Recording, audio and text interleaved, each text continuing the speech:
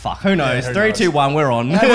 What a fucking start. Yeah. We've had 2 weeks off and we lose the fucking know, we plot to we lose the completely lose our fucking marbles. But it could be because of the absolute fucking gorgeous man that we've got sitting in front of us right now.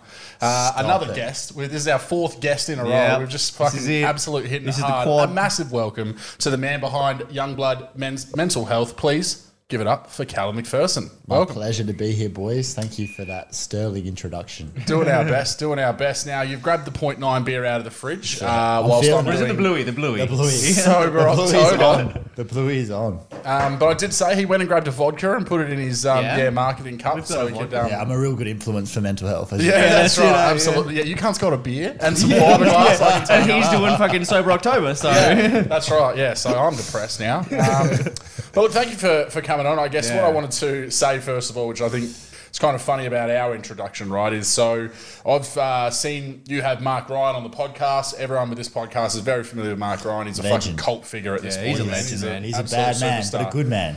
So my introduction to you was him sharing his episode on Youngblood. Yeah. So I reached out to you. Obviously, got to plant those fucking podcast crossover seeds Those early. pods. Yeah. And but the hilarious thing is that the start of our conversation on Facebook was very professional. It was like completely above board. It was good evening, my friend. Yeah, it was. And you, one of the things where I was like, this cunt's a We legend. didn't say the C-bomb every second. No, word. that's right. But that has devolved over That time. has Yeah, it changed. doesn't take So long. you even messaged us, gave us the shout out about what was happening when the.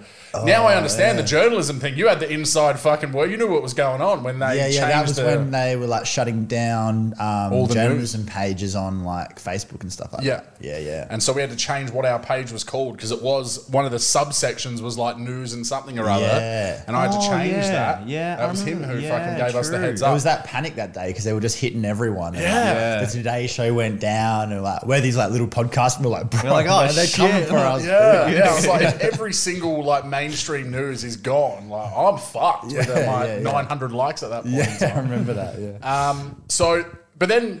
So we've had a bit of like back and forth just through that kind of stuff, talking about the pod.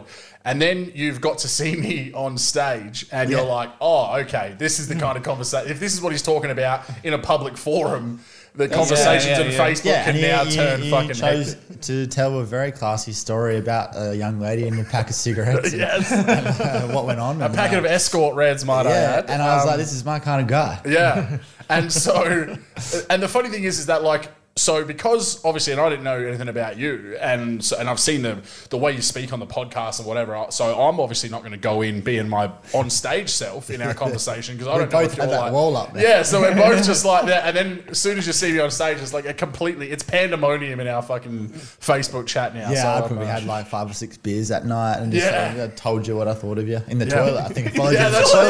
yeah. Followed him in. I followed you in the good work toilet. up there. G'day, mate. Your mate that night got Yeah, one he of the got best absolutely servings I've roasted. seen. I've been What- doing what comedy for happened? 10 He years. hated that too. His mate, did he? Yeah, Didn't like it? Yeah, he put on a brave face, but like absolutely hates that. Went home, So- went just home and hated threw it. him one of your Which podcasts. made us love it even more. 'Cause he's like, You can't go to a comedy show without understanding that there's... And not wear a bright fucking yellow... He wore a Yeah, stripy yellow and black. Like the most bumblebee thing Bumblebee of ass all time. motherfucker And have you in the seen audience. Laurie Bell before? The ginger fucking lesbian that goes on about her... She's amazing. she One of the ripped him best. for like Maybe. 10 minutes, I reckon. Oh, really? Became like a major part of it. Oh, yeah. While also going in hard on like talking about me and her walking down the street together and how people would be vomiting like if they thought me and her were like doing it. I'm like, yeah, thanks, bitch. That's Yeah, awesome. that's not Just very getting nice ripped to hear, shreds. is it? Me and Bumblebee. She just should getting- be so lucky. But was he heckling, your mate? No, he was he wasn't dead even quiet. heckling. He was dead She quiet. heckled him. Oh, no. She just heckled him.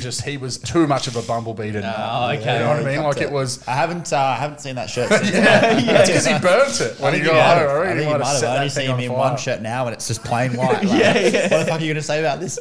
He's got 19 Lacoste fucking white polos Yeah, now. I think He's you like, might. that's it. I only see the same things every time. So. That's great. Do you get out to comedy much? Trying to more and more. I've always enjoyed it. Always like when they had plenty of shows on, I suppose, like pre-COVID, and they had like the bigger ones on, definitely around Fringe time, getting out to heaps of them. But that was my first night, even realizing that we had a dedicated comedy club here. Yeah. But like loved it and we're definitely keen to go out to some more. And actually Bumblebee, he's actually a very funny bloke, we reckon. Like very good physical comedy. And he reckons he wants to like give it a crack like one night at that club at one of the yeah. night Killer. nights. What's Yeah. it called?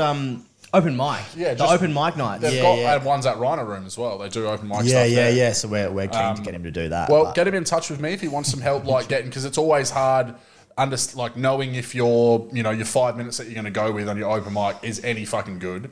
And so our mate has just done his first couple of times, and I sort of helped him, just like, that's garbage, that's kind of good, let's tweak Yeah, that. yeah, yeah. So tell him to get in contact, because Yeah, it's better okay. to get up there and if you've had someone vet it and just make it something that's passable. yeah, he's actually a comedian. Yeah, The 'cause you bar. don't Yeah, want pure that's right. Guarantee that you'll crash and burn. Yeah, but- if you get pure silence, he'll want to put that shirt back on. Yeah, that's right. Yeah, Yeah, get yeah. some Yeah, communication at least up. get there. some but I love comedy, man. Always have, like, just huge fan of heaps of comedians. Always watch stand up on Netflix and that, and I just admire it so much.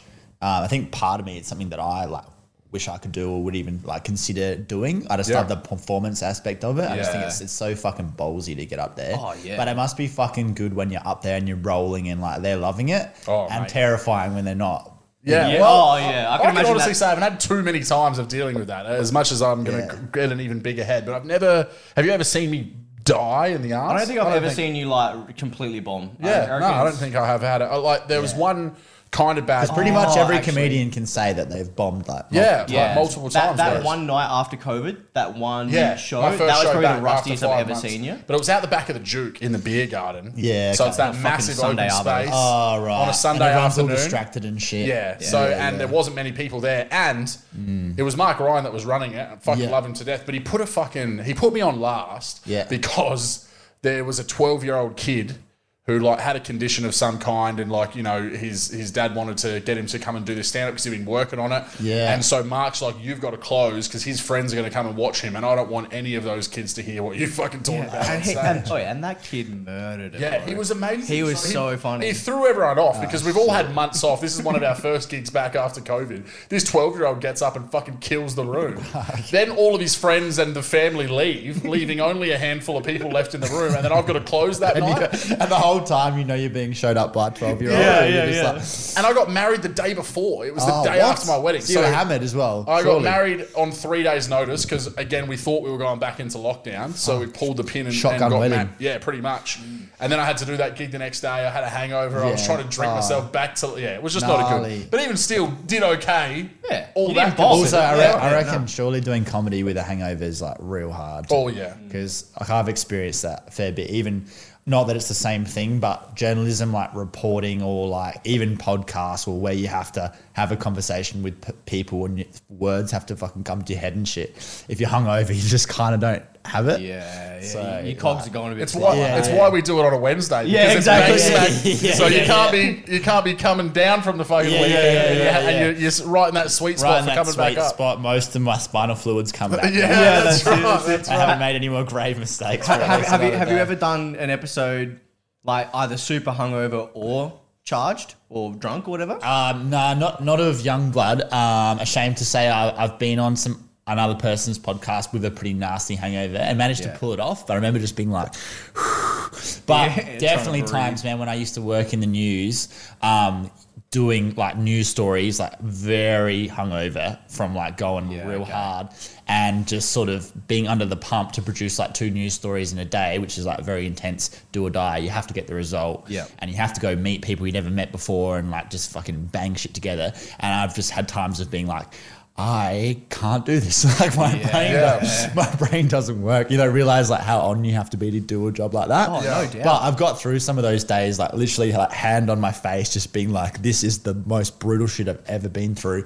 and managed to somehow still get to the news to air. And now whenever I'm like a bit hungover for work or anything, I'm like, remember that time though when you Yeah, went to could DEF never CON? be that bad. When you fucking went Remember when you went to DEF CON and didn't sleep for 2 days, then came back, went out again, then went to work, and then had to do 2 stories, and you still fucking Oh, bro, and your Jesus jaw's still Christ. orbiting your head. Still got a mini solar system around That's, it. Yeah, dude, that's that's true character though. Fucking hell. Hey, look, that's how you killer. fucking grow, bro. That's how. Well, it's like For me. pain, yeah. It's like the couple of times I've tried to do stand up while high, and I'll never do it again. Yeah. because it's just I fucking lose all. Oh fuck, I'd freak out doing Well, that. one time I did it we're doing a competition. Because some comedians, that's their thing. Or whatever. It's not mine, dude. Yeah, I just lose my fucking plot. hectic. The last time I did it was accidental. Like I think I had a little bit of weed at like 4 o'clock in the afternoon, and somehow I was just still high.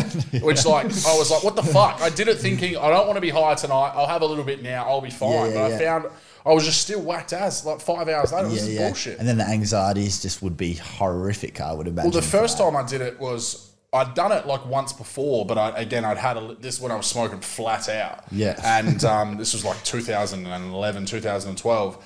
And I'd done some like a little bit before and got on stage and did fine. Yeah. But this night it was a competition. It was Triple J Raw Comedy at Rhino Room. And so it was a competition and I had to go first. So I'd never gone first before and I knew that I was actually being judged. So then I'd had a spliff with a mate while we were eating dinner. And then he had one left and he's like, oh, fuck, you're on first. You want to have this other one? I'm like, yeah, maybe that'll calm my nerves. Right? It calmed everything. Double layer. So I got up on stage and I didn't know I was doing it, but I was pacing, like viciously pacing.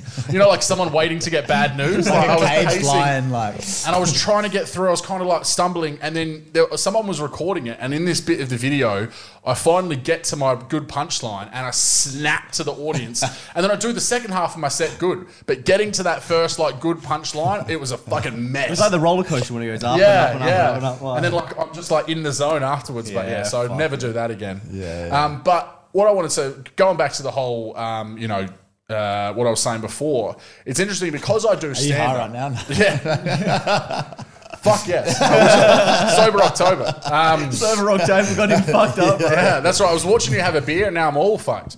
No, what I was going to say is because I do stand up, and so people came to the podcast sort of like knowing that part of me and then have heard the podcast and been like, oh, wow, there's more profundity and like depth to him. Whereas like for you, and why I wanted to have you on is because every time you're listening to the podcast, it's the most fucking heavy. Yeah. You can't start riffing off this dude's like tragic story. Nah. You know what I mean? I was at DEF CON one time. Yeah, that's right. Yeah, so he's like bearing his soul, and you're like fucking finding punchlines. So that's right. Yeah. we wanted to get you on because then people can obviously see, the fucking. It's not all doom and gloom. yeah. No, that's true, man. And it is. You're right. It is heavy. It needs to be heavy for the theme of the show. Yeah, exactly. It doesn't always need to be like about suicide, and there's a lot of episodes that like don't necessarily mention that. No, but it's a bit of a no stone left unturned. Like whatever is the most intense thing that could happen to a young man, like let's talk about it. Because the point is, if you can turn every stone, then anyone who watches or listens to it knows that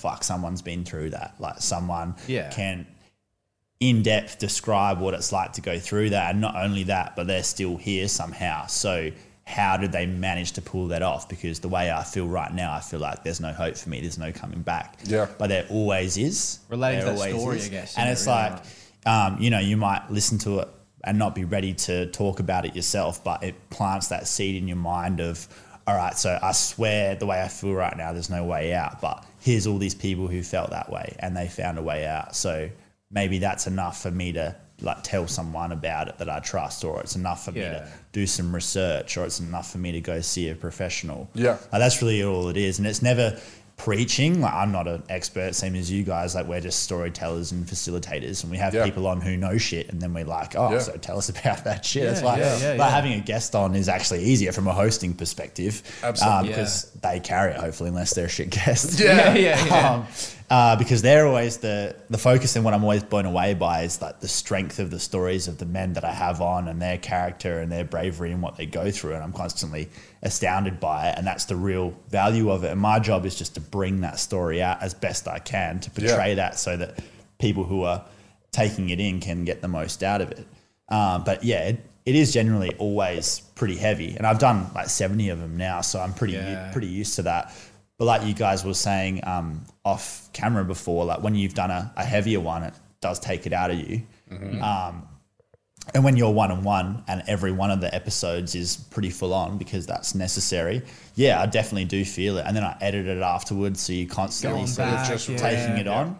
But I'm always up for that, because most of all, I'm privileged that those men who don't know me from a grain of salt pretty much every time are willing to share their story on my platform, and humbled that I've created something that people want to use to voice that. Exactly, and man. feel like so privileged to be able to then share that with others. So yeah, I think it's a bit of a burden to take that on and have to do it. But at the same time, it's like, how fucking great is it that I've managed to create something that's meaningful enough to me where like I desperately want to do that and hold on to that because I feel like gives me actual true purpose through storytelling. And I think that's what we're looking for. We're looking for something that we can make a contribution in a real way that helps other people and be like, fuck yeah, like that's what being a human's about. Yeah. And you're willing to work hard for that and you're willing to like take on the emotional burden for that because you know it means something. Yeah. What you're not willing to do, or what I wasn't willing to do, is work real hard for something I didn't believe in. Absolutely. And then just keep getting up every day with that soul destroying feeling of like, what the fuck does this even matter? Yeah. So and I think the amazing thing is as well, and look, this is why we wanted to have you on, because I think it's important to obviously understand the man behind it. You know what I mean? You can watch you, and you're obviously most of the time getting the stories told to you. So you know, we wanted to have you on and learn about your story. But the awesome thing is that there's now this network that's growing in Adelaide in particular, and there is a wider space. But you look at the fact that you just mentioned the Next Step Boys, and we obviously met them through another friend. Mark Ryan was my introduction to you. Then Mark Ryan just got me in contact with the boys who are running the Greg app. Have you seen that? Yeah. So I'm going to hopefully have them on at some point. So you're already starting to see this web forming where there are multiple layers and access points depending on what you're looking for or what you're wanting to become involved in this space, that people are very keen. You know, the feedback for you, the feedback for us when we have these kind of conversations is overwhelmingly good. So this sort of connection that's building between all of these different people that are trying to do something is fucking amazing. Yeah, it's so cool, and that's what it takes, because it takes dudes who are of that age going through it themselves. You know, like, fuck, no offense, but you don't look like the kind of bloke who'd be like bearing his soul and you know, having that part to yourself, which obviously it's beautiful that you do, but that message needs to come from guys like you and me, who on the surface people would be like, oh, you know, what's this fucking bonehead going to say? Or like, he's just going to talk about the fact he likes riding motorbikes or some shit like that. And I make a point of trying to have people on the show who break down that stereotype by looking like they represent that particular group, or literally representing them, and saying like, even though that is the case on the surface, all the shit that's going on underneath is very similar to anyone else. And like, we're all human beings. We all pretty much experience similar versions of pain, and we all want pretty much the same thing out of life. And if we can draw that common line, then we can relate to each other, and then we feel like a actual community. That's the word, bro. That's the word. We've said that a few times. It's all about creating like a community where like, and like you were saying, like harking back to what you were saying earlier, where you were like, oh fuck, that guy's gone through that. I'm going through something similar. It's like when you hear a song and the lyrics are like,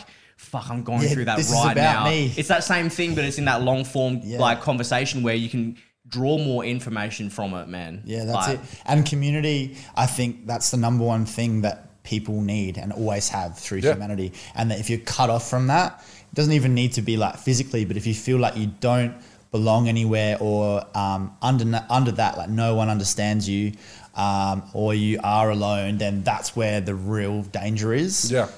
When you isolate yourself more and more, and that all the shit we do is, whether we realize it or not, is based around, we want to be accepted. We want people to like us. We want to feel like we belong to something, because that's a huge part of what gives us purpose. And if we don't have that, then we're waking up and we're going like, oh, like, what's the point? And then as soon as you're thinking that, then it goes real bad. Spirals downhill, man. It's like that whole loneliness thing, you know, the people that are, you know, chronically lonely have like such a high rate of dying, you know, like it's just, we're social creatures. And nowadays we're blessed to have the internet, where you can go and you can have a situation, or you can listen to the young blood, or listen to us and be like, yeah, I relate to that. Like you were saying, we're so lucky, like to live in this time. In that regard, like, obviously, social media brings a slate of issues in terms of the pressures it puts on people and all that. But used in the right way. In terms of like the opportunity that you have to just hear other people's stories and take on knowledge that's taken centuries of people to work shit out through like books or audio books or podcasts, if you want to switch into it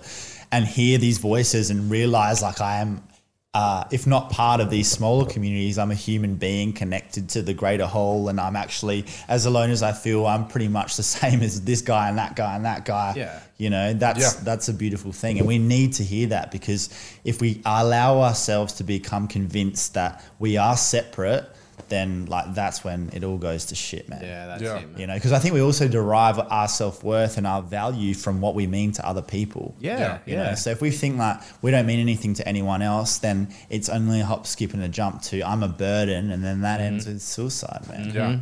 And that's the line, you know, you look at everyone's stories are so vastly different, so nuanced, so, you know, there's so many factors, but the intersecting line that you can draw through so many of them are exactly what you just said. It's that lack of belonging, that lack of feeling like there's a place, that lack of understanding, the lack of, you know, love or whatever it may be. You know, that's the line that pretty much exists in nearly everyone's story. There's very few.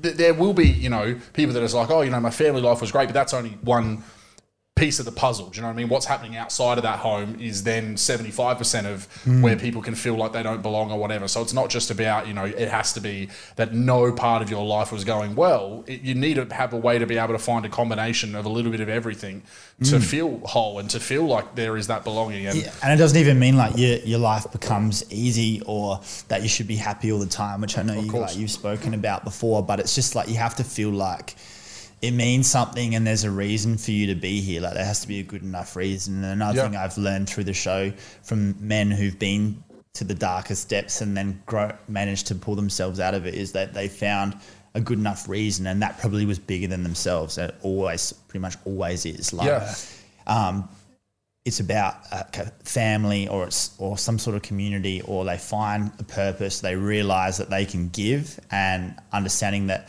the real gold and what's going to save you is understanding that giving is actually better than taking, and the more you take, the more you isolate yourself and separate yourself. Even if you end up with a whole bunch of shit that society tells you you're meant to have, it's going to be fucking empty. You know? Exactly. And we're told this all the time. I think many of us can't actually work it out until we get there and realize. Of course. And like you said before as well, that feeling, and obviously you're very blessed now to be able to carve out the path for yourself that you have, but that feeling that you had when you were in, you know, really focusing on the mainstream journalism of like, what am I doing? That exists by the fucking, you know, billion, because that's so much of our, you know, what we're expected to do. You think about, especially these blokes in their, you know, mid-20s, late 30s that have got that trade when they've come out of school because they told them that was going to be the answer. Yeah. And by 25, 26, they've already got back issues. Their hands fucked. They've completely fucked one of their legs. And they're like, I've got 50 fucking years of doing this. But more importantly, they've been told to harden up. Yeah. Because I remember doing, like when I was doing like labouring and stuff like that,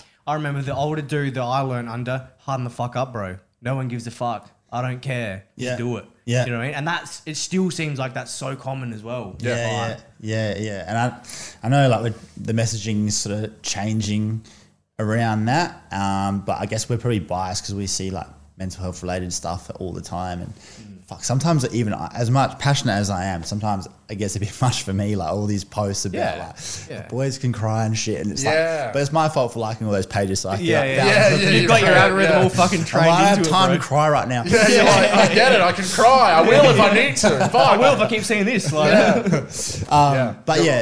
That attitude, I think, which has been pervasive for men throughout human history, and I had a guy at an event at Whale the other week say, like, why do you think that it's been entrenched in men that we don't talk about our feelings and we have to just, you know, bottle it up? And I think it comes back to hunter-gatherer times where men, literally their job was to go out and fucking hunt or make things happen and bring it back. And the women stayed home and took care of stuff and talked because they had time to. And the men, based on survival, we had to go out and like hunt and just gather. And and if they said, I don't want to hunt. I feel like hunting today. In that situation, if you're sitting around talking about it, then you're not acting, then back when you actually still have to fight to survive, you're not doing what you need to do, and then that doesn't work. So I think that's been ingrained in us from an evolutionary standpoint for that reason. But it doesn't stay like that as our society evolves. Yeah, that's right. Fuck, we just got Uber Eats now, so it's true. That's right. We can just talk about it. But like another more modern example of that, which I've come up against with men who come on my show, talk about having PTSD, like veterans. They talk about, you know, being in Afghanistan the night before one of their mates got killed in front of their eyes, and the next day they're back out on the battlefield on patrol, right? So they have a debrief but there's no time for them to really process that shit because they're still on deployment. Yeah. So like they can't process that properly at the time because then the job won't get done. You know, they might not be able to concentrate and then someone else dies. Like, so that's, they die. That's an extreme, that's an extreme example, but I think that's been sort of the mindset that men have been taught. And as we grow through the ages, there needs to be more leeway to be like, okay, so yeah, there's nothing wrong with those traditional masculine roles. In fact, they're completely necessary in many ways, and that men and women are different. Definitely. We shouldn't try to be completely the same because that just doesn't make any fucking sense. Yep. Yeah. But at the same time, understanding that men are actually going to be more effective as partners and fathers and human beings in their own right if they're able to actually express themselves and be a complete human being, just the same as women. Because otherwise we end up bottling all this shit up and we can't function properly and then we fucking kill ourselves. And what good is that to? Yeah. Or the bottle up explodes in a way that is ended up being far more detrimental. Like maybe violent, actually suicide, violent. But it's violence or it's, you know, abuse or any of those kinds of things. Exactly. And then you're not contributing effectively to society at all. So, you know, and then that also then if you've got like kids, and let's say, you know, you blow up. Then they see it and then you blow up, you get taken away. And they then grow up their lives only having a female figure. And then that fucks their shit. It's like one big cycle that fucks their life. Yeah, and their memory they have of that of their father as well. Someone who lost and then it perpetuates. And also a lot of the time that man who's making that decision or reacting in that way, they don't even know why they did it. And they're doing it partly because of their upbringing, the fact that their dad did something similar or something worse that they mirrored off. And like there's so many fucking layers to it. But and we can't go back to someone's past and fix their trauma or change the way that they were raised. But I think what we can say and we can show examples to men of other tough men and say like, no, it's actually okay to talk about this stuff, and it's a sign of strength to actually be honest about this shit, and you're going to be more effective, which is something that I think resonates with men, right? We want the blueprint. We want to be able to get the job done. We want to be able to be treated with respect by people. We want to be seen to be strong, which is why we don't talk, but actually changing that so that being straight up is a sign of strength is the way to make that happen. I think. Absolutely. Yeah. You know? Absolutely. Yeah. And if you see other men that you respect are doing that, that's when you'll do it. Yeah. And that's kind of what, you know, going back to the whole having this network thing, you know, we're starting to see more and more people that are not just doing that, but then also trying to find ways to encourage others and bring other people along that journey, which is such a big piece of it. And, you know, again, the feedback from everyone inside of these circles is like, thank you so much. You know, you've given me so much to think about. You've helped me with this scenario. I sent you that one the other day, you know. It's amazing to see just because if it was like it was before, you would have just expected that, you know, this kind of like wave comes along and everyone just goes, oh, look at these fucking dickheads, like thinking that. And it was funny, my mate actually said that to me. But everyone can relate, man. Yeah. If it's done authentically, you know, the fact is you can't really hate on mental health. No, because life's hard as fuck and everyone is struggling with something. You know, so if you're just being honest about that and people are getting up and they have the nuts to talk about it, you can't really hate on that. No. You know, I mean, you can, but it's just like then you just make yourself look like a fucking absolute bozo. Yeah. And if you really were to, then I'd be willing to bet that you're fucking struggling. Yeah, absolutely, exactly. All right, well, I want you to take us back because you know we've obviously got a very good insight into the absolute fucking knowledge base that you are on this subject, but we know that you were doing journalism. Talk to us about Youngblood and how it came to fruition, the history of it.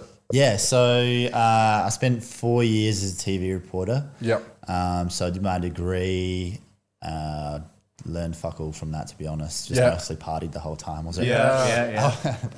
spent probably, 2012, 2016, largely at HQ and Red Square. I feel you. I do love me some I do love me a good some HQ. Soho, bro. The water fountain out the back there. Oh, bro, when you're I cooking. miss that place. I'll tear up, man. Old HQ is like, You can just do laps. Yeah. And when you're fried, doing laps is fucking fantastic. The kids these days won't understand. I did 23 flash dance in a row when I first turned 18. I've told this so many times on the potty, but I love telling it. We were playing indoor cricket on a Wednesday night, right? So we'd go there, we'd bowl first, then me and my mate would bat first change, and then fuck off so we could make it to happy hour. What a time. What a time. So good, man. Like, and now there's nothing like it. I know. And then you got COVID now, and you're like, fuck. Like, Everyone's wearing masks and I sitting know, down it and sucks, shit. man. Imagine your jaw swinging in a mask. Yeah. Seems sad. We used to do that anyway. But yeah, we were lucky to get the time that we had. But yeah, anyway, I managed to still get good grades at uni, and what I learned. What uni did you study at? Uni SA, so I did journalism. Yep. But what I got a lot out of was volunteering at Fresh 92.7 for like dope. 4 years. The Yeah, whole time okay, I was cool. there. So I used to get up, volunteer, like read the news a couple mornings a week. I was one of those nervous people that's like, okay, and now checking your traffic. Oh, really? Yeah, Okay, so I used cool. to do that at like 5 a.m. Did you ever meet Johnny Concept? Oh. Yeah, dude. I saw Johnny Concept at a engagement party a few months ago, and like he put on a hell of a performance. Yeah, bro. shout out to him. He's a legend, bro. He was He's a DJing good- that shit. Really? But it was so good. He like unbuttoned his shirt and he was singing "Pretty Green Eyes." It was fucking Yeah, Oh my God. phenomenal performance. Was Big Al there at all when you were there? Big Al, yeah, I used to know him. Actually, like, yeah, he used to be there when I would like do the news back in the day. So bro. he's the man who got me into stand-up. Yeah, right. So okay. he was on this DVD called FHM Search for Australia's Funniest Man or Woman. He was our SA finalist. No shit. And he worked at the Parafield Gardens, the Hollywood Plaza Blockbuster. Yeah. So like I knew him from Blockbuster, knew him from this DVD. I get a job interview at CGU in the city, and they've done my interview, and I'm obviously myself. So they're like, "Oh, you're a bit of a character. You'll like this bloke. His name's Dave, but most people know him as Big Al." And I'm like, shit. "Are you fucking kidding me?" Like Yeah. I'm being starstruck over this fucking. Far out, dude. I haven't thought Adelaide of that guy comedian. for about a decade, but Yeah. yeah, I remember him. And then he, I said to him one time, well, I reckon I could do stand up being a wanker. Yeah. And then he rang me one time and he's like, I've signed you up for open mic. You've got 2 weeks to write material. And now I've been doing it for 10 there years. it So is. The rest is history. shout out to that fucking Yeah, he's a legend, man. Yeah, He is a and legend. while I was there, I was doing the news for Ben and Liam as well. Yep. Yeah, Who cool. I obviously- saw them guys give you that shout out recently. That was Yeah, fucking awesome. yeah. So they're obviously like big radio stars, and they're still humble enough to catch up sometimes, and that was Yeah. just pretty cool. Yeah, cool. Done a few gigs with Liam as well in my time. Like Yeah, he used yeah. to do a bit of stand up. I don't know if he still does. Yeah. Yeah, right. Yeah, No he shit. used to do some. Yeah, he's a legend. And then did my own stories about Adelaide as well. They had this show called Wavelength, where you could basically just come up with any story you wanted to about anything happening in Adelaide and do a story on it. So that's actually when I got interested, because I was like, I was just doing journalism because I did well at English. I started off doing law at uni and was like, wait, I have zero interest in this, and like, there's no way I'm reading that many books. Yeah. And so it was actually like trying out telling stories about whatever I wanted, where I was like, oh wait, this is actually interesting. Like I'd interview people and get into flow about stuff and be like, okay, this is cool. And then from that, someone who used to work at Fresh, I sent them an inbox one day and was like, oh, how'd you go from where you are to this country TV network? And then they got me an internship. And then at the time I was just a bartender. I was like I was at Bank Street, and I was like working at a few bars, and I'd finished my degree and I was partying at this time still. My plan was just to keep working at bars, save up cash because I was living with mum and dad, not paying a dime. Yep. And I was just going to go overseas and just like be a bartender and keep partying, which you Yeah, can it's just the imagine. same thing in a different place. Yeah, exactly. Yeah, My yeah. parents like loved that idea. But I did this internship week in Port Pirie, and then at the end of that week, the journo who was working in Port Lincoln quit, and they were like, "Oh, we need someone to like start and go work there." So the next week, I'd like packed up the Lancer. I had the Lancer back then, and I've been driving the Lancer for 10 years. So Oh, wow. This is what that entrepreneur life looks It's like. those veteran. Yeah, out here flexing. So yeah, like a week later, I was hurtling towards Port Lincoln, and then from there was went from living on the same street my whole life to living on a shack on the hill with no appliances, like surrounded by horses. And then I had to sleep in a motel room for 2 months. Had to like build my own wardrobe because everywhere I stayed wouldn't have a wardrobe. Had no like dishwasher, like wouldn't have a fucking stove top. I'd have to like plug it in a share kitchen and like just sleep on the floor. And I was there for like 9 months, and I had to film myself, find the stories, report the stories, edit the stories, 2 stories a day, just me and 4 computer screens like in a room. And so like slowly went mad because again, isolation, like if you've got no one to work with, that's the worst. So I experienced like the hardest job I've ever had as my first job, at the same time as moving town and having to be away Yeah, from that would have been a everyone big for the culture first shock, time. man. it was tough, and like being in a country town as well, which is a different vibe as well. So that was a real challenge. And then I got out of there, went to Townsville for a year and a half, North Queensland, which is a whole different kettle of fish. Like Paul Hanson, Bob Catter, used to interview them and stuff. Wow. They'd be like, what was that like? Oh, just cooked, man. Like I think was that famous Bob Catter quote where he's like, "Oh, 1,000 blossoms bloom" or whatever he says. Like I was there for that day. Wow. No claim to fame. You'd ask one question and he'd just go off on a tangent for like 20 minutes about something completely different. Like, and then say something. That was like Then say something racist. and then something universally profound, like straight after. That was a bizarre time, and the whole place was just like kind of like it was stuck in the Cretaceous period in terms of the visual. Like you'd swear some dinosaurs were going to walk out. It'd be like 33 degrees every day and 95% humidity, wearing a suit, being like, this is just like fucking torture. And then it just all kind of looked like the set of Crocodile Dundee, but everyone was like, thought that was real normal. City councillors wearing thongs and like saying cunt. Really? Yeah. That's so good. I actually fuck with that. That's crocodiles walking down the main street and shit. Like, it was. And then flooding fucking 2 weeks later. And like cyclones and stuff. So that was renowned as being like a really tough job, but had a small team there of like other young people, and I really appreciated that because I'd just been like working by myself for so long. So really loved being with the people there, but it was hell hard. Like, worked 10 hours a day, got paid for 7, got slammed for all that time. Came back to Adelaide and then, worked in Adelaide for like a couple of years as a casual. So got all the shit kicker shifts basically, and worked like Friday to Monday. Spent pretty much every day in like Elizabeth or Morphett Vale for whoever got shot or stabbed or firebombed or assaulted or robbed or whatever. just a local of local, basically. Basically, and all this like the riff-raff sort of gossip stuff that people didn't really need to know, but they'd probably click on. So that's my job, like looking for CCTV every day, which is like, you see the news and you see like all these cooked camera shots of like some car pulling into a driveway and people jumping out, or like something getting thrown at a house, and you're just like, but like some journo scrapped for like 6 hours to get that piece of footage. Looking through everything on fast forward. Had to like maybe try to pay someone to give them this shitty footage, or like the person in the house would be like, how much are you going to pay for it? And you'd be like, fuck off. So that was the majority of my job for a lot of that time. And heaps of pressure too. Like you'd be doing live crosses, or there'd be bushfires or whatever, and you'd have some massive day, like sweating it under the pump from producers, like deadlines, like real hectic stuff, and then you'd have to get on live TV in front of 100,000 people or whatever, and like not fuck up, or your career's over. So I'm sort of running on this rate of like, and I think a lot of the guys who stay in that, they live for that. Like they really love being on the edge of their seat and anything could happen. And you sort of pay for the shitty conditions and the shitty money and the anxiety with the excitement and I guess seeing yourself on TV. After I'd done it for years and I'd done pretty much the same story like hundreds of times other than changing the street names, I was just, it just didn't do it for me enough to keep doing it. Then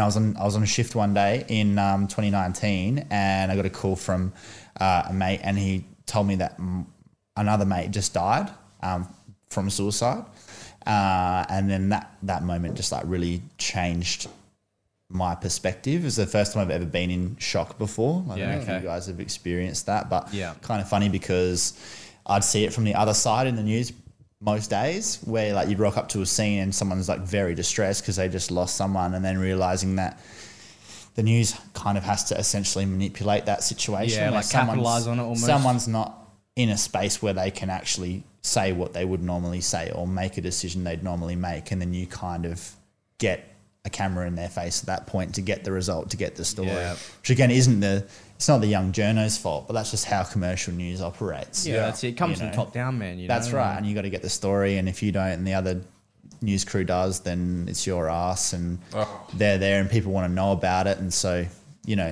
but after going into shock myself, where for a solid definitely 24 hours, probably 48 hours, I was kind of like, I don't know, like just discombobulated, unable to like really respond or kind of compute what had happened.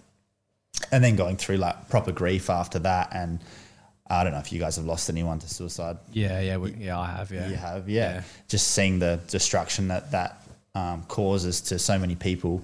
And first time I've ever lost someone suddenly as well that like was well before their time. Yeah. And just experiencing like how fucking terrible that was. And then after that, anytime I'd go to a scene where, especially like a young person had died suddenly and there were other young people there who were freaked out, I'd think of my friend and I'd just fucking feel it all again. And I was like, I can't like go and ask this person about it because I'm going to like lose it. Yeah. And before, because I hadn't experienced it, I could still sort of look at it I could detach myself from it. But when it was so close to having actually felt it myself, it just made me view it in a different way. And then I also wanted to start, I think what can happen through tragedy and like experiencing extreme pain, some people want to do something about it. And obviously you can't bring your friend back or whoever it is back, which is extremely frustrating. And I still can't believe he's gone sometimes. Like that's the funny thing about losing someone who like shouldn't be gone yet. Yeah, like initially, obviously it's terribly painful when it's a shock, but even years later, it's like, how is that guy not back yet? Like, yeah, you know, and that's sort of how you start to think about it. And you might not think about it for like weeks or whatever, or you hear a song or some quote will remind you of that person. And you're like, what the fuck? Like, how is death that permanent? Yeah. Like, that's so unfair that you just make one decision and that's it. Like you never come back from that. It's just like, it's the fragility of life, man. Isn't it? yeah. So that's still crazy to me. But yeah, I just wanted to use my journalism skills to tell stories that mattered because I was frustrated. I was like, these stories aren't really fucking helping anyone. Yeah. I feel like I'm helping line pockets. I'm turning into like a negative sort of anxious person that I don't want to be. And I want to tell stories that I think make a difference. And one of my cameramen had his own podcast studio, which he was starting up. He'd always said like, you should do a podcast. And then it was just like, well, I want to talk about mental health. And a big thing I realized with my mate was he'd isolated himself in another state. I was probably one of the people that was closest to him in terms of we'd have 2-hour phone calls where he'd tell me just about everything about how he was feeling.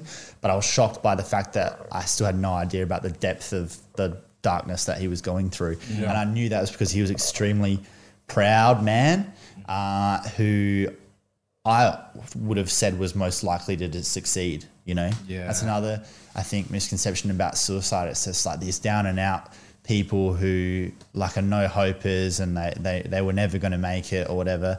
I think it can easily be people who are incredibly driven and don't live up to their own expectations, or they're dealing with some deeper trauma that no one knows about. Yeah. You know? And I just knew that if he had felt like he could have been fully open and honest with me or whoever about how he was really feeling, and he lived through that night, I believe he'd still be here and I believe he'd be okay. Yeah. And I think that that's a large majority of cases where the person who is suicidal in that moment, you can't ever blame them because they're so fucking overwhelmed that they can't see anything outside of that. Exactly. And I think that's nearly impossible for people who haven't experienced it or been close to it to understand. And some people say, oh, it's selfish or whatever, or they weren't thinking. But I think from what I've learned from all my conversations is people in that situation, they're so far from being able to rationally think about anything else other than that they're just like spiraling and they need that pain to end right there. So you can never blame them, I don't think. But I think so many cases, if they could just live through that day or live through that spiral and get pulled out of it by someone and not do it, then they can go on to live the life that they should live. And I've seen examples of that with some of my other friends since then, where they've lived through that fucking scary period and now they're a completely different man. And it's like, fuck, that would have been a terrible waste. And I think that's the tragedy of it in a lot of cases. Absolutely. And going back to what you said about that whole, you know, from tragedy things are born. And I think that, you know, a lot of why I want to talk about this stuff all the time and have made that this is a big focus for our podcast is exactly that. It's not something that I have really personally experienced. You know, I realize more and more anxieties and stuff that I've had as a youngster, but it's not something that I've really dealt with it to the depths. Yeah. But people close to me, whether it's ex-partners, best friends or whatever, I've had people that have tried to take their life.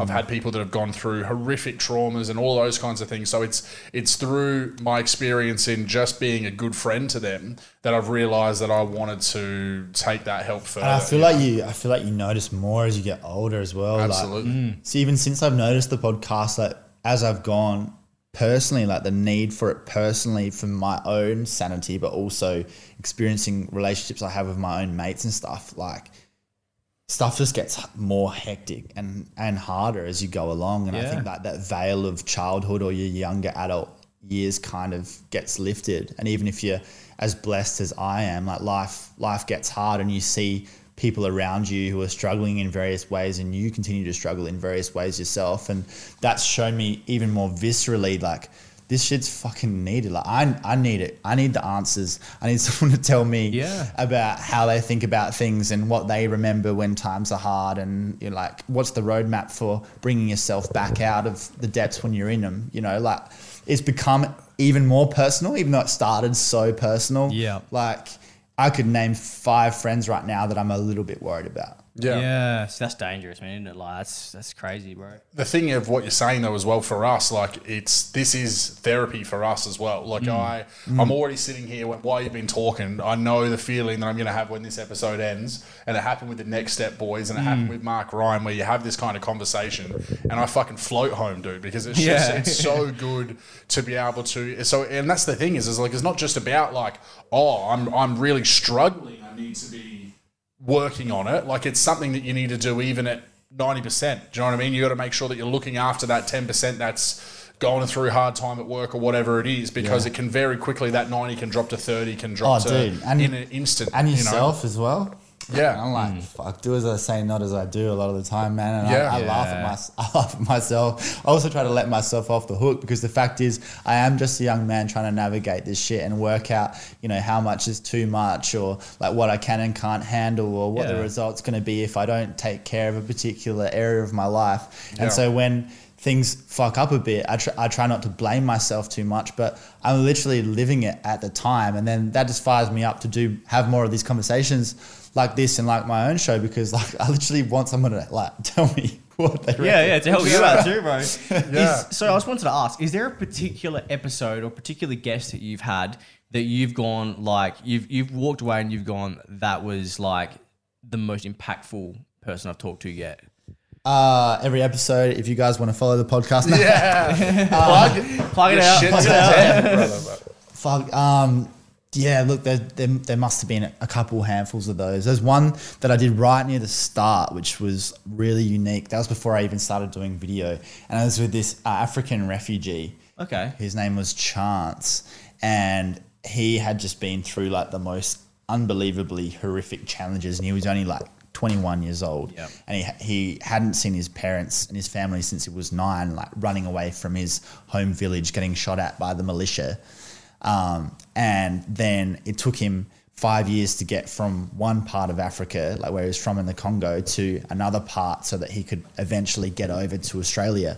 And then once he got to Australia, it got worse for him. Like he got here, but he didn't really have any family. He had like one family member who didn't treat him very well. And he went to school, but he ended up being homeless, and he was putting himself through school while sleeping rough on the streets. And he was saying like, bro, like I was running away from getting shot at in Africa, but honestly, like living in Australia by myself was harder. You know, and talking about going through all this and like somehow working a job and going to school while being homeless, and being so proud that he wouldn't tell anyone that he was like sleeping at bus stops and shit. Yeah. And this was after like going through the most intense sort of struggle just to lead up to that point. But he still managed to survive that. And then after all that, his main goal was to want to help people who are also homeless and like provide them with jobs somehow, or try to imbue them with hope.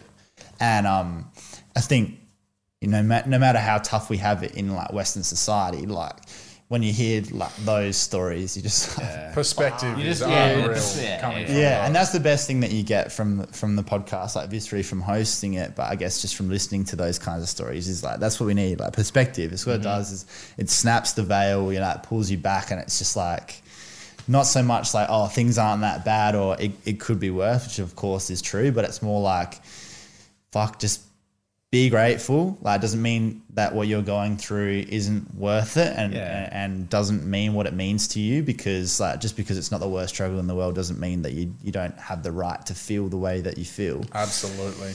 But like, fuck, like, shit is real out here. Yeah, man. Shit is real out here. Fucking Shit is is real. And life doesn't get easier, but you get stronger. And so there's so many examples of that. And as brutal as it is, that it makes a good story, and it makes some of the best, most valuable people for our society in the end is those that go through that. So yeah, man. And like you know, the awesome thing has been, you know, people always say that when they hear someone else that can identify with their struggle, like that can be a turning point for so many people. And because there are now a lot of us that are trying to get these stories out there and get them in front of people, and then people can find something they resonate with, which then makes them want to go and seek more, because then clearly there's going to be more stories that can be heard, and then it just creates this flow on effect. And it's just an amazing, it is such a great time that we're in. If we look at the conversations that people were having 5 years ago, there was nothing. And that we can do it. I mean, we're at a time where you can set up a bunch of cameras in your house or be in a studio table, baby. and put out like high quality video and have thousands of people see it. Yeah. You know, no one had to say, oh, okay, you can have your own radio show, or like you have the right to be able to do this and we'll tell you what you can and can't say. Yeah, exactly. You know, it's incredible in many ways that we have the capacity that if you have the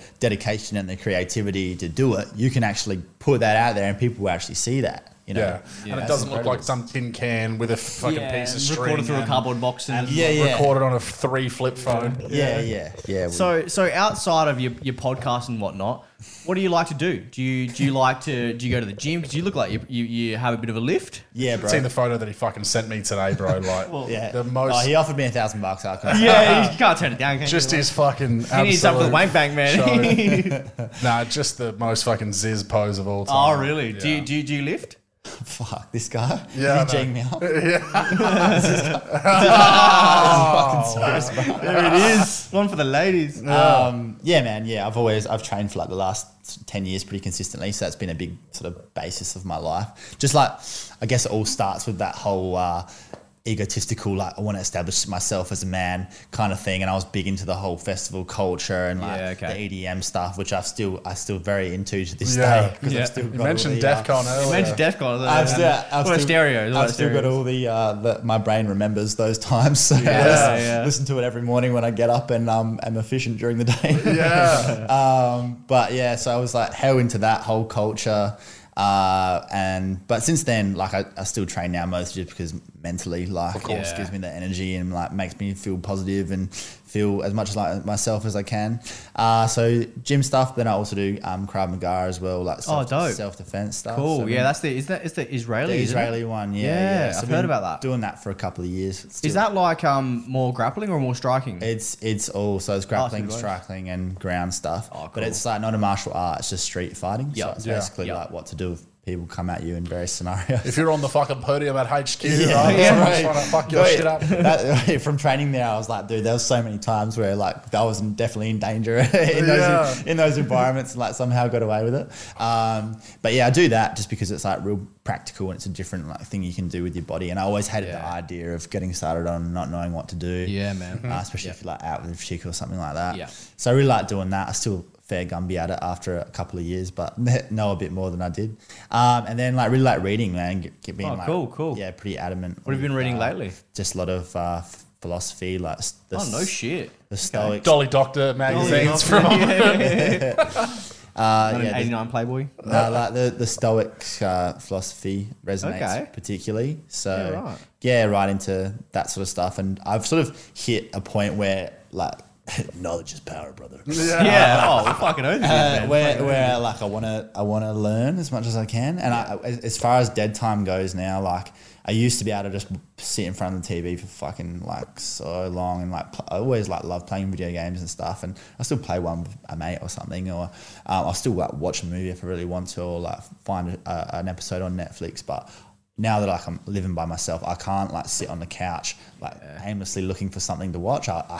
I don't know. I've almost got this incessant drive to like do something. Yeah, same, dude. Almost to my detriment, I guess. But like I want to be like learning something, or because I run my business out of my home, I can always, and it's like social media and shit, I can always do something. I can always like do that. So it's just about that's just the way I am. I operate on like this high sort of level, always going, and I just have to not fly too close to the sun or burn yourself out, man. Yeah, that's right. Yeah. Well, I'm the same as well, man. Like, I very much struggle to watch movies or like sit down and really watch TV shows. Like, me and the wife will like force ourselves to do it because it's like a thing to we're spending some time with each other. And if you've got a partner, like I think it's different. But for me, like, I'm sitting there by myself. I'm just I don't want to watch this movie. But like, games is a good thing for me because games for me has been the best like escape where I can completely. Whereas when I'm watching TV or whatever, I can't switch this off at the same time. Whereas when I'm playing a game, I'm so focused on killing this motherfucker or whatever. That's the only thing consuming my mind. Yeah. But even like you were saying, but everyone needs that break. Yeah. And for me, a big one, like I've got a fat like sub in my house, which my neighbours fucking hate. I got my first noise complaint the other day. Oh really? But like I won't turn it all the way up. But I'll just sit there and like crank bangers like after a long day and just which is obviously not many people would understand that, but like that's shuffling in your kitchen. That's sort of how I operate. Like love dancing, love just like love heavy bass lines. Shit. Yeah, music is such a good. I think we want something to just drown out whatever it is, and maybe that's more noise. Yeah. But I'm a complete contradiction of a person basically, because like I like reading, I like these deep conversations. I'm massively into mental health, and then I like all the shit that's hugely destructive. Yeah. So superficial. Yeah. So it's interesting and sort of like ironic to me, but I think we're all pretty varied kind of people, and it's all me. Like I know it's all me, and I'm just like a bit. It's like anything though. It's like it comes down to moderation with some things, understanding little bits of everything can be good. You know what I mean? Like again, if I play games, fucking.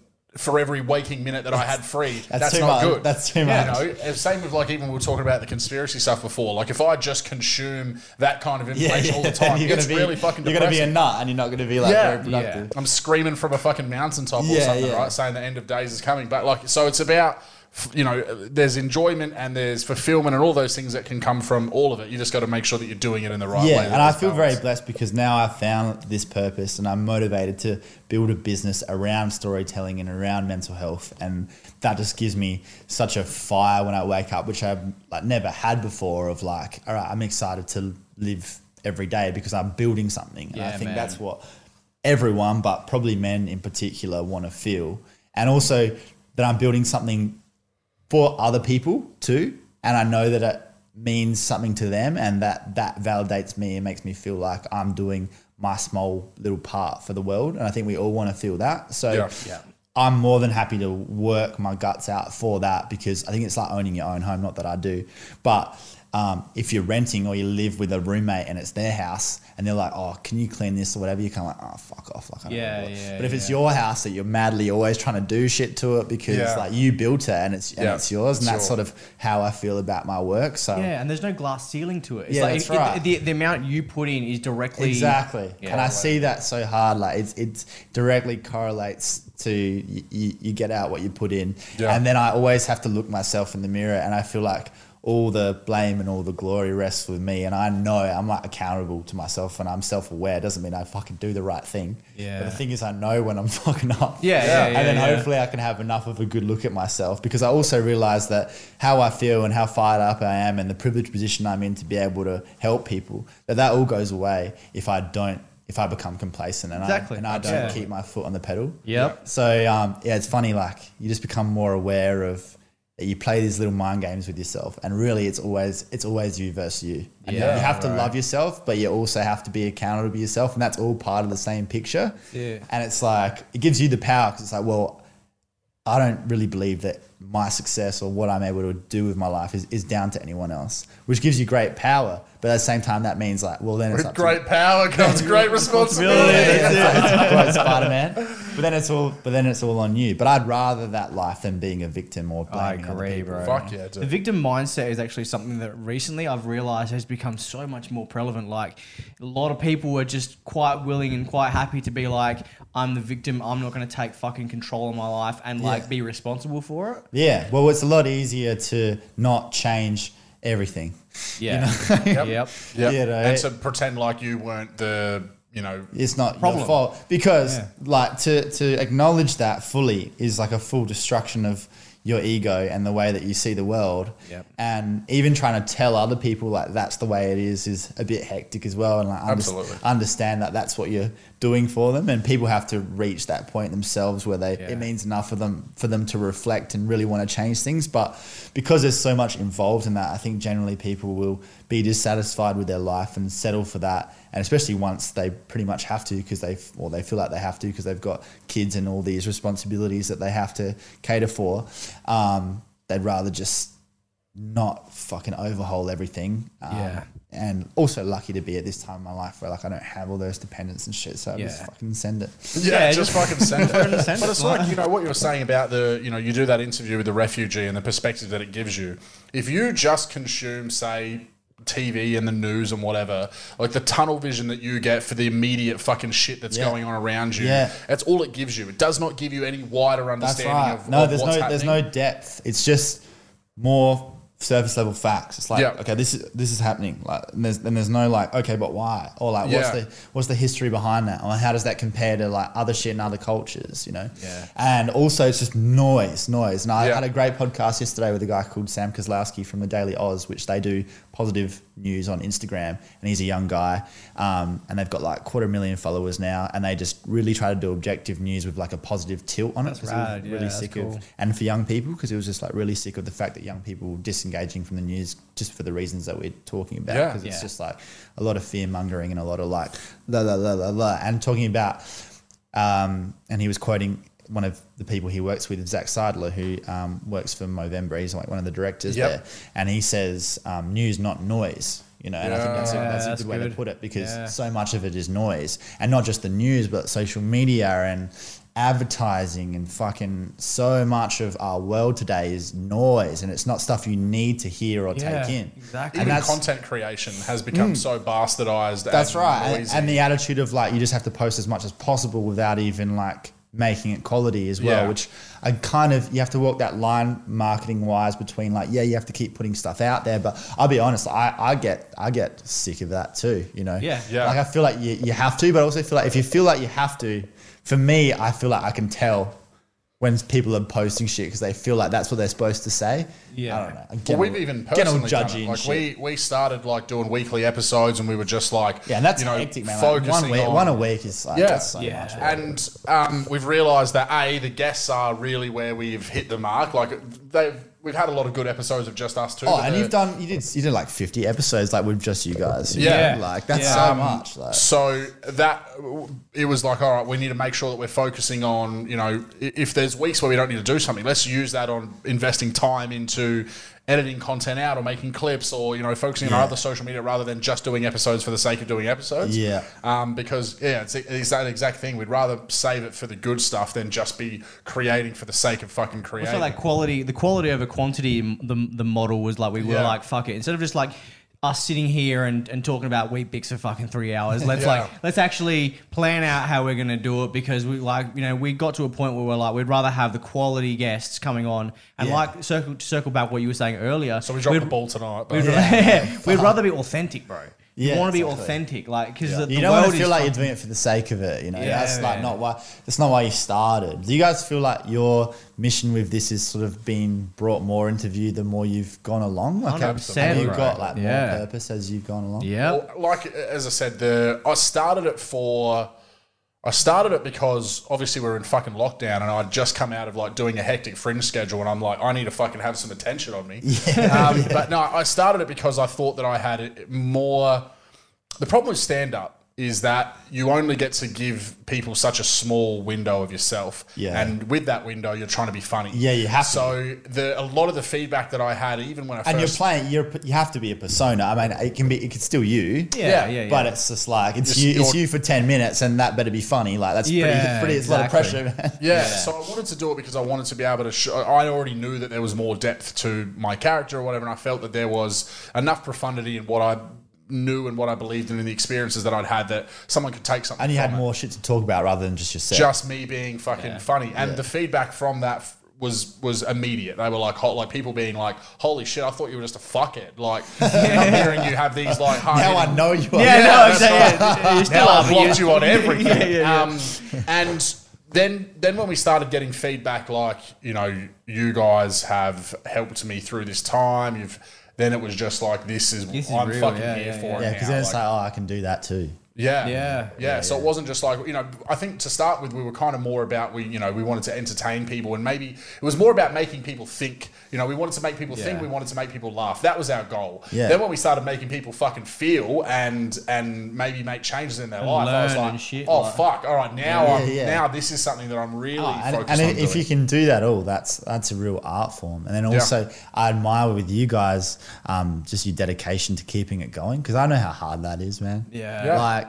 That's fucking hard, dude. Like, to rock up here every week and keep doing it. And I know you love it, and you're really passionate about it at that point, because people will start something like this, or they'll think of an idea and they'll be motivated initially, and they'll do like a few episodes or whatever. But like, as soon as it starts to get hard, or there's all this other shit involved that you didn't realize was part of it, and you just want to do the fun creative bit, but actually you have to do the logistics and the editing and the organizing, and then you actually making sure people are still listening. You don't get paid for it, and you're actually paying to do it. And like, okay, so how are you going to keep doing that? Like 95% of people will stop doing it. That's it, man. You know? And for us, it's been like, obviously what it did for me was it made me appreciate stand-up as a hobby, because I was starting to be like, maybe I was starting to do fringe shows, and we were selling out nights, and I was like, hold on a second, I'm pretty fucking funny. So I started thinking about, you know, maybe I'm going to take this stand-up thing like fairly seriously, and at least try and make it a secondary income, but I was still working full time. Yeah. And that's a very hectic schedule. Yeah. And then we went into lockdown, and I was missing that content creation, started the podcast, and then doing the podcast, I was like,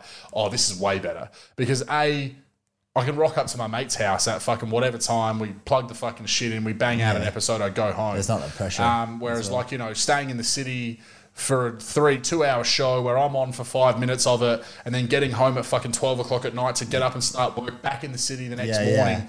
And for getting no money. You get fuck all anyway, so. And I'm only giving people that little bit of fucking myself. I was like, you know, so now it's made me appreciate, cool, I can just do stand-up as like, I love that adrenaline rush of getting up there and a set going well, like you mentioned. And that's all I'm taking from. It's not your only outlet. Yeah. And it's not like I'm like, I need to nail this set because I'm trying to get these more gigs and do these more things. I couldn't give a fuck now. I'm just doing it for fun. And then you'll probably be funnier, man. That's the thing too. I think it has helped me you're more chilled. Like, if you're trying real fucking hard, it's funny. It's like, it's anything in life, isn't it? If you really want a job, if you really want to get with some chick, whatever the fuck it is, if you like want it too hard, you're trying way too hard. Desperation. You don't get it. Desperation fucking reeks. And it's like, you know, now having something that is, like you said, I feel purpose more than ever. Yeah. I've got a great 9-to-5 job, but that's the purpose I've had from doing 50 episodes of this podcast has been way more fulfilling. I would get up more in the morning for this than I ever would a 9-to-5. Oh yeah, if we could do this, I know we would. But what about you, Ryan?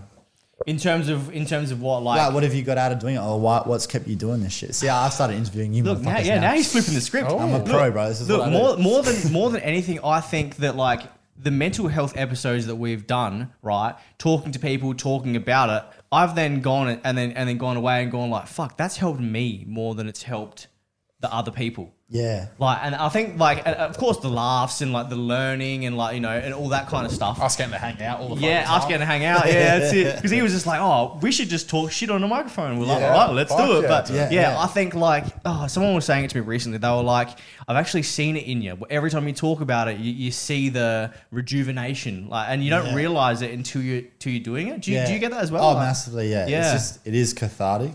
Mm-hmm. And it doesn't even, I think like mental health conversations are a great way to bring it out, but it's even if you're talking about ideas or you're just having the kind of conversation where like no one's looking at their phone, right? Yeah. Which I'm blessed to have all the time with my friends and family. But anytime I meet someone who's not in that usual circle and we have a conversation like this, not necessarily on a podcast, but just like hanging out, and they're not used to it, they're like, what the fuck, this is great. This is a great conversation. And I just take it for granted. But I think this is a massive part about the best part of being human, because what it is connection, in like its purest form. Exactly. And I think that's what lifts you, because you feel like, even if you don't consciously interpret it, it's telling you like, I belong to something and other people are also alive and like we're floating on this space rock right now, and it's fucking hectic, but that's all right. Like we can talk about it, and that's cool. It makes us feel better. Yeah, fucking well, like you know, like I was saying about our chat. You know, obviously it's fine. We're having that initial conversation where it's all business, but then when it starts getting to us just like fucking riffing off each other and just like taking the piss and whatever, like that's the best part of life. Like I love that shit. And we had a couple of our mates on the podcast. Yeah, because it's honest, man. It's honest. Exactly. I think people are crying out for honesty. Like that's what we want. Like, especially when you're constantly confronted by this veil of this world of people putting out false projections of themselves, and you're watching news where you don't know what's fucking true, and like so much of it is like you with a bullshit detector, like sifting through shit. Bro. That when you know that something's definitely genuine, it's like, yeah, that's what I want. Yeah, you know? People are thirsty to get away from the noise and get to authenticity. Yeah, and, you know, like that's. And I wish the TikTok content where it's just like a chick getting her titties out and stuff like that, that's all well and good. You'll never compete with that, brother. But like, I'm sorry. you'll never compete with that, right? But give me the titties.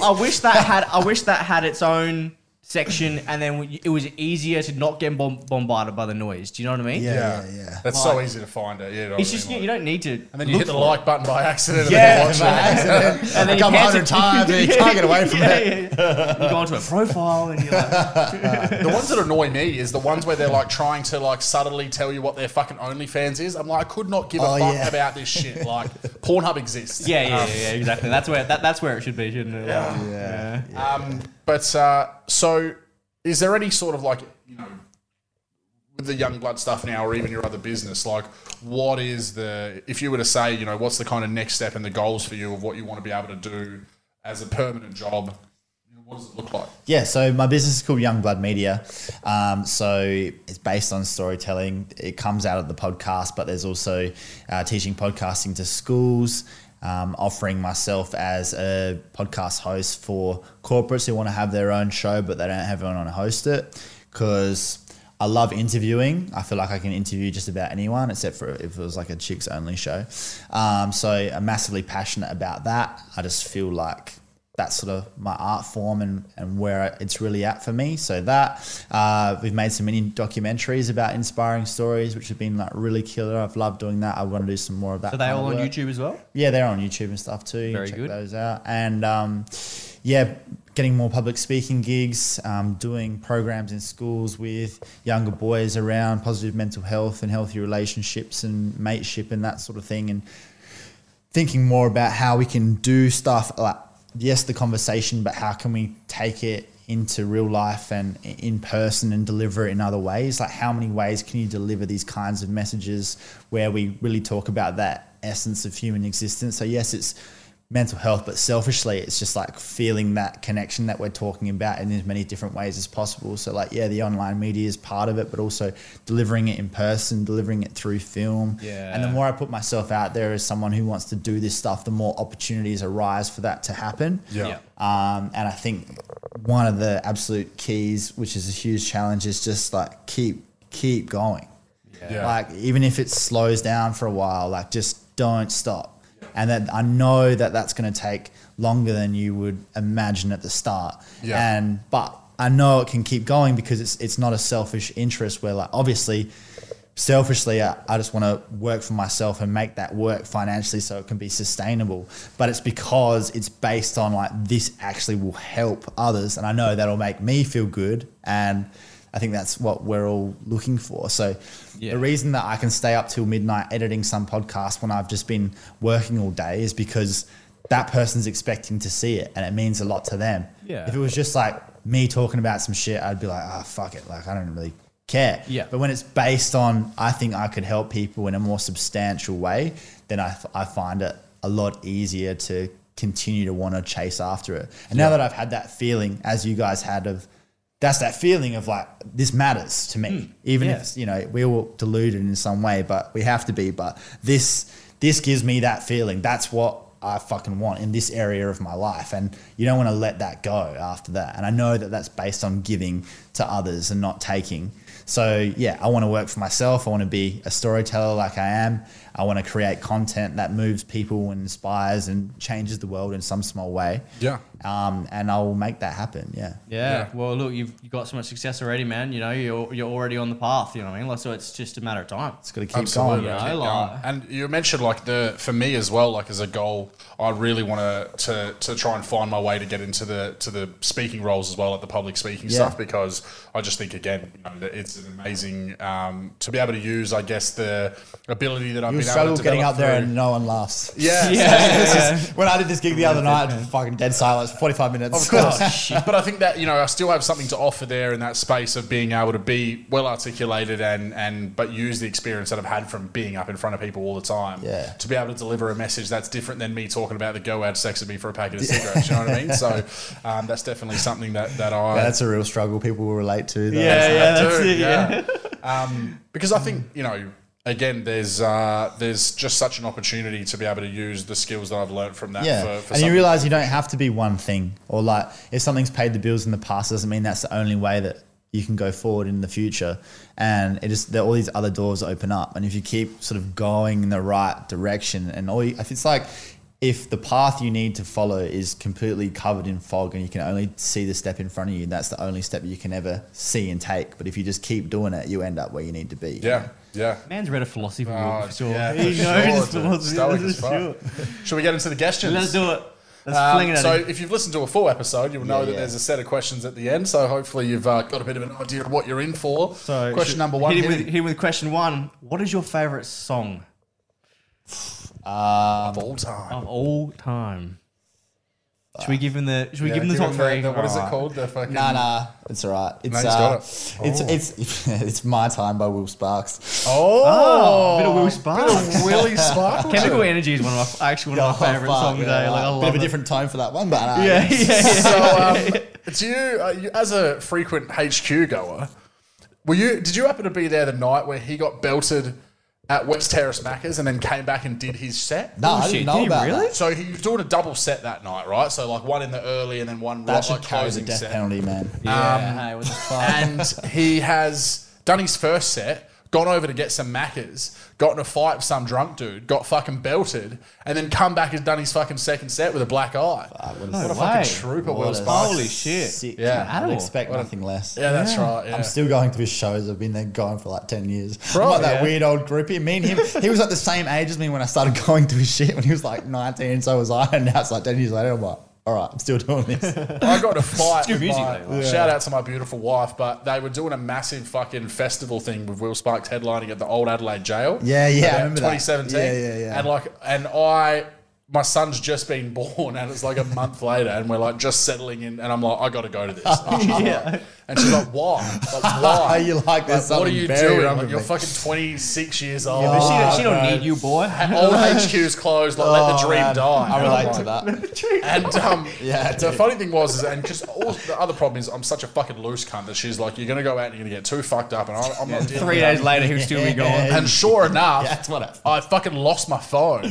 Oh, fuck. Got back to our hotel that we were staying at, borrowed a friend's phone, rang it like 437 times, and I was like, because at the moment I bet my wife's fucking ringing me, Yeah, or yeah, then yeah. girlfriend He's like- is ringing me going, where the fuck are you? My phone's fucking in the jail.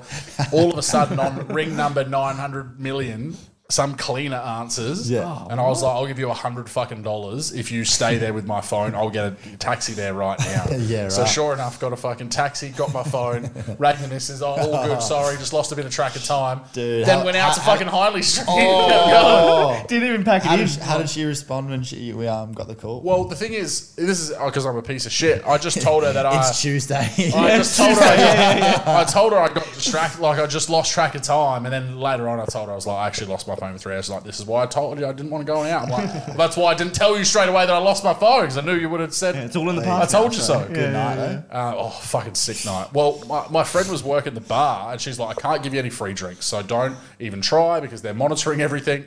And then after I paid for my first two, she obviously realised they weren't monitoring shit, and then just kept handing me and my mate two double blacks each every time we went there for nothing. Double fisting, double blacks, man. That was the day. Fuck yeah, dude. That's how you lose your phone. That's how you lose your phone. Jail. Yeah. You can't have it all, mate. Sometimes you win, sometimes you lose. And those double, like, I couldn't even drink fucking two of them now, dude. I know. Yeah, I could. Brutal. I could right now. After the stereos times. Oh, but when you were on one back in the day, you just have 12 and don't even remember them. Just the sugar content in those things. Pulses, man. Oh, pulses were. I'd like the next day feel like literally like you deceased. Like you've got no throat. For all the like, you know, like pills and shit that I did, the closest I felt to a heart attack was drinking too many cans of Pulse. Yeah. I got home and I was trying to sleep and I thought my heart was literally. Well, that's when they banned that shit because it had dexamphetamines in it. That's why. They were crazy, dude. Those they were fucking the original Pulse. Hell of a combination. Yeah. Next question. All right, question number 2. Did we change question number 2 to? I'm going to go with this one anyway. Wait, it was the comedian. Oh yeah, right. That's always been the comedian. Okay. Who is your favourite comedian or comedic actor? Dave Chappelle. Oh, all right. Here we go. Yeah. You watched the latest special. What's your thoughts? Yeah, it was funny. I liked it. Did you see what he came out and said today? That's caused an even bigger stir. Was this the trans stuff? Well, where he's come out and he's gone, look, I'll apologise to, or I'll go and apologise to everyone at Netflix who feels upset about it. If they admit that Hannah Gadsby is not funny. That's what he came out and said. To poke the fucking and I was like, that is worse than everything you've said in your special. You've just gone and doubled down. What a legend. So everyone's losing their mind. That cunt is uncancelable, really. Because he doesn't care. But I like what he did off the stage as much as he's also hilarious. I like his old specials, but I also like that he walked away from $50 million because he didn't want to play the game and came back on his own terms. Yeah. So Chappelle's show is just a piece of art, bro. I genuinely think that is a fucking. Some of those sketches are, and they're not just like funny. They're actually really like iconic. Thinking, like they make you think, and thought provoking is the fucking word I was thinking of. And they stand up now. Like it's not like you look at them now and you're like, oh, like you look at them all and you're like, fuck, this is still incredible. Yeah, racism's still alive. Yeah. He's and you even sent the fucking. The Crack Chappelle GIF today. That's the most sent GIF almost of all time. I love the fucking Fear Factor one where he gets fucking old Joe Rogan with hair on there and he's like, Chappelle just goes to sleep in the fucking worms and it's like, give us some newspaper.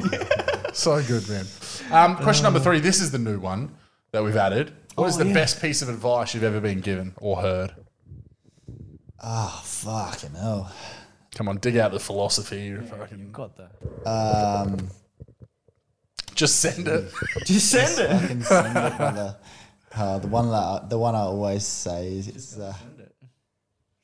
we're all gonna make it, bro. That's what I've been saying since day one. Is that when you're lining up to get through the sniffer dogs? It's very applicable to many situations. I don't know. I can't think of. I'm overwhelmed by too many little tidbits. The one that's particularly relevant to me at the moment is Icarus, which is don't fly too close to the sun. That's the one that keeps running. It's a classic. That's the one that keeps running through my head at the moment. I think you're faced with different things at different times in your life where certain things are particularly relevant. And in terms of managing yourself or knowing what can and can't beat you, you know that's always going to be you.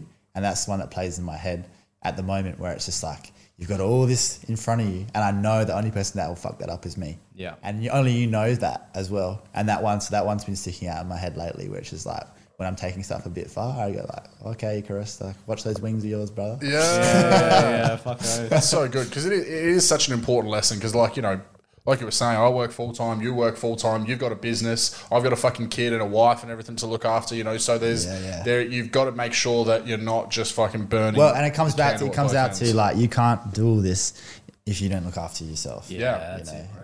Or it loses all meaning or impact. Whatever. So that's very relevant to me. And I know when I'm fucking up or I'm not looking after myself well enough. And I know that the punishment for that is always exactly like, you got to pay the piper, man. That's another one. That's another one. You got to pay the piper.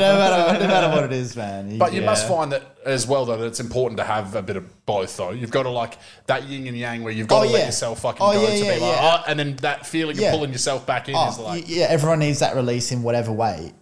Yeah, you need to have it, but you just have to do it in a way that's like manageable because we're all human. You can't just be like all work and like or pretend like that's not part of yourself. And I'm not even saying particularly negative things, but just something that you enjoy, that you blow off steam doing, that you couldn't be like, oh, I'm never playing games again because they're immature. Like there's part of you that fucking loves that, and there's nothing wrong with that. So to deny that to yourself would just like not make sense. And it would create its own problem. And it would probably end with you playing video games for a month straight, like not talking fucking everything off. Being single and homeless. Obsession, that's it. Well, that's what you find in so many people though, is that when you try and either force yourself or other people try and force you to not do something that you're going to fucking launch into it as hard as possible. That's when you're going to do it. Yeah, man. So that's one that I'm conscious of, and I know I preach it as well, which is, especially if you're taking on other people's problems, or like, not that they expect you to solve them, but just the unique emotional intensity of my life, like hearing these stories all the time and creating this content and putting myself out there.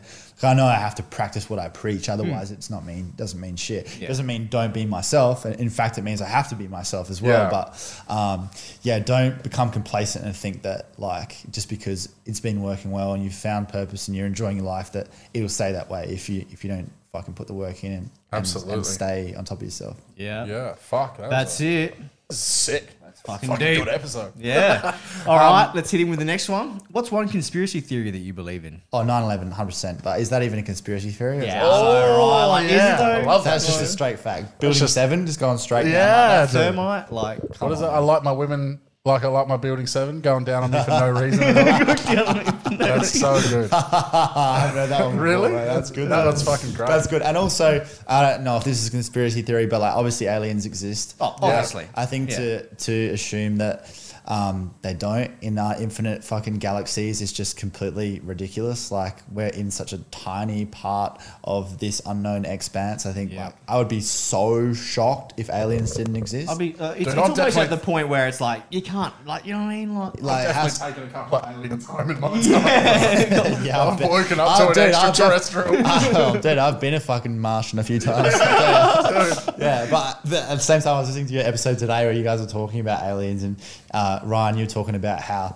there's probably like already millions of them already here, and they just look like people and stuff, and they're just like they're seeing how we live in that. But I was just thinking, like, surely they're like, fuck this place, man. Like they come for a bit and they'd be like, all right, like we get it, you guys are fucked. Like, see you later. Like cheese, like. But surely they're not just like hanging out for COVID. They're just like, what? How much research can you do? And it's like these guys are doing some weird shit. All right, see you later. Like, pull the pin. So I'd be fucking saying. But definitely those. Yeah, if you run me through a couple others, I can't think of them off the top of my head. But like, like Area 51. I'm sure we've had some crash landings here before. I'm not sure specifically which ones they are, and you also hear about. Like podcasts also obviously love them, but so many trained fighter pilots who like wouldn't talk shit, talking about like some shit fucking flew past my fucking window. Yeah, man. And I'm telling you, and I believe all that shit. I believe it all. Yeah. Well, Joe, you said this before. Sorry, you said this before we got on air. But like most people would consider it a conspiracy what you said, and hopefully I'm not throwing you under the bus. But about the fact that you worked for a mainstream fucking news organization, and you can tell me emphatically that it is not about delivering fucking fair, impartial news. It's about generating fucking ratings. Well, and that's because of the blend with entertainment. So it's not like out and out lies. It's not like the news purposely doesn't tell the truth. It doesn't go that far. Of course. But it blends what happened with making it as entertaining as possible. Yeah. Because that just makes sense in terms of getting clicks and generating business. And so there's that disconnect where there's that messy sort of connection. And there's also all these business connections with media and news and interests. And that's when stuff like gets messy. So when they'll purposefully leave out parts of a story that would negatively impact someone who's a stakeholder or whatever it may be. Yeah, or your boss's boss doesn't want you to talk about this for some reason, so you just don't, And I couldn't point to specific examples on that level, but there was very much the attitude of like sexing the news up, or this isn't that interesting, but if we said it like this, it's not a lie, but it's like context, not like necessarily exactly probably how you just explain it if you were to just be trying to tell the I love those ones that you see where the reporter's standing in a puddle like up to their waist, and then a car drives behind them. And someone's gotten that clip with their phone, and you're like, you know that they're standing in a fucking drain just to get the news story, and you're like, oh, for fuck's sake. Next question is, have you ever meditated? Yeah. I try to meditate daily in the morning. Daily, very good. Yeah. Big into meditating. Something that I do find hard to be disciplined with. Yeah, man. That I always beat myself up for because every time I do it, I see the benefits. Like, I'm the biggest culprit for like, that was amazing. I'm going to do this all the time. Yeah. Don't do it. Yeah. But try to just do 10 minutes in the morning. Sometimes like my excuse will be I can't be fucked sitting on the ground. And I'll be like, whatever, dude, just sit up in bed. I'll be like, my hips hurt or whatever. Yeah. I say in my head. You don't have to be sitting. I do it all lying down. Whatever it is. But I think like that's probably all you need, whether it's like in the morning or at night. But that just totally aligns with the reading I do, the philosophy I believe in. I'm also journaling every day now as well, which I do for about the same amount of time. Do that at the start of the day, just in my own way with a pen and paper. And again, these are the things that like you will slip up on, but it's all part of keeping yourself accountable. And I think like processing your own brain and like, you know, part of not flying too close to the sun is being like, all right, so remember what happened yesterday? Why that happened? That's cool. I have told myself that I'm going to start journaling probably 1,000 times. Yeah. And there was one time about 5 years ago that I did do it for about a week and then just completely dropped off. Is there anything, because I have such a high desire to fucking do it. Is there anything that really was the catalyst for you now doing it that wasn't before? And is there any tips that you can give me on how you keep fucking doing it? Because I'm at that point in my life now where I'm starting to think about, you know, the fucking fragility of life and whatever. I think that's what it was, and it ties in a lot with the Stoics. Like Marcus Aurelius used to journal every day, and all these incredibly wise people from history are like, no, you should really fucking do this. And I think the fact that it doesn't have to fit a particular template, like I'm not writing entire pages and shit. Like hopefully no one's going to read it. I fucking hope not. Do some dirty shit. So, you know, it might only be a paragraph or like 6 lines or whatever, but I do it with pen and paper. I leave it on the kitchen table. I leave it open. I leave it with the pen right fucking there. And, that makes it real easy. There's a cushion on that chair that I just go into. And I just make it the first thing that I do when I wake up. Yeah, cool. And what I write down is I write the mood that I'm in, just to like keep a track of that. I write what physical exercise I'm doing that day. I write my intention, and then I write a paragraph of just like whatever's going through my head at that time. And it takes me like 5 minutes or whatever, and I just do it. And some days I don't fucking do it. And then I still leave it there, and I might come back to it 3 days later and be like, fuck, but oh well, keep doing it. Yeah. You know? That's good. All right, I'm gonna fucking do it. Do it. Let's. I'm gonna report back in a fucking couple of weeks. I'm gonna have done some fucking journaling. And I like doing it with pen and paper as well. I think you can do it with apps and shit, but we're on our phones so much. It's just that old school vibe of it. Yeah. And for me, like I reckon even if I had to go and find it and bring it out each day, I wouldn't fucking do it. I literally just leave it on the table. Yeah, that's actually a good idea. Like the first thing you see. Well, you know how you're doing sober October? Yeah. You should do notation November. Oh, dude, that's fast. Get around it. Because I need something like that. That's the thing is that I need something to like hold me accountable, and I'll fucking do it. Notation November. Okay. That's nice. I'm going to write an entry for every fucking day of November. And then the first episode of December, we'll come back and we'll visit some Dissemination Okay. December. Yeah, dissemination. And I'm going to be like, yep, can't talk about that fucking Yeah, exactly. I'll get in trouble with that one. Yeah, that one's going to get me cancelled. Yeah, and also like, I live by myself, so I can leave it on the table and no one's going to read it. So That's the thing. I don't want my missus telling me like reading that. She was a bitch last night. And Jennifer Aniston. She's still looking good She's at 55. still looking damn fine. real good. These are just pictures of Jennifer Aniston.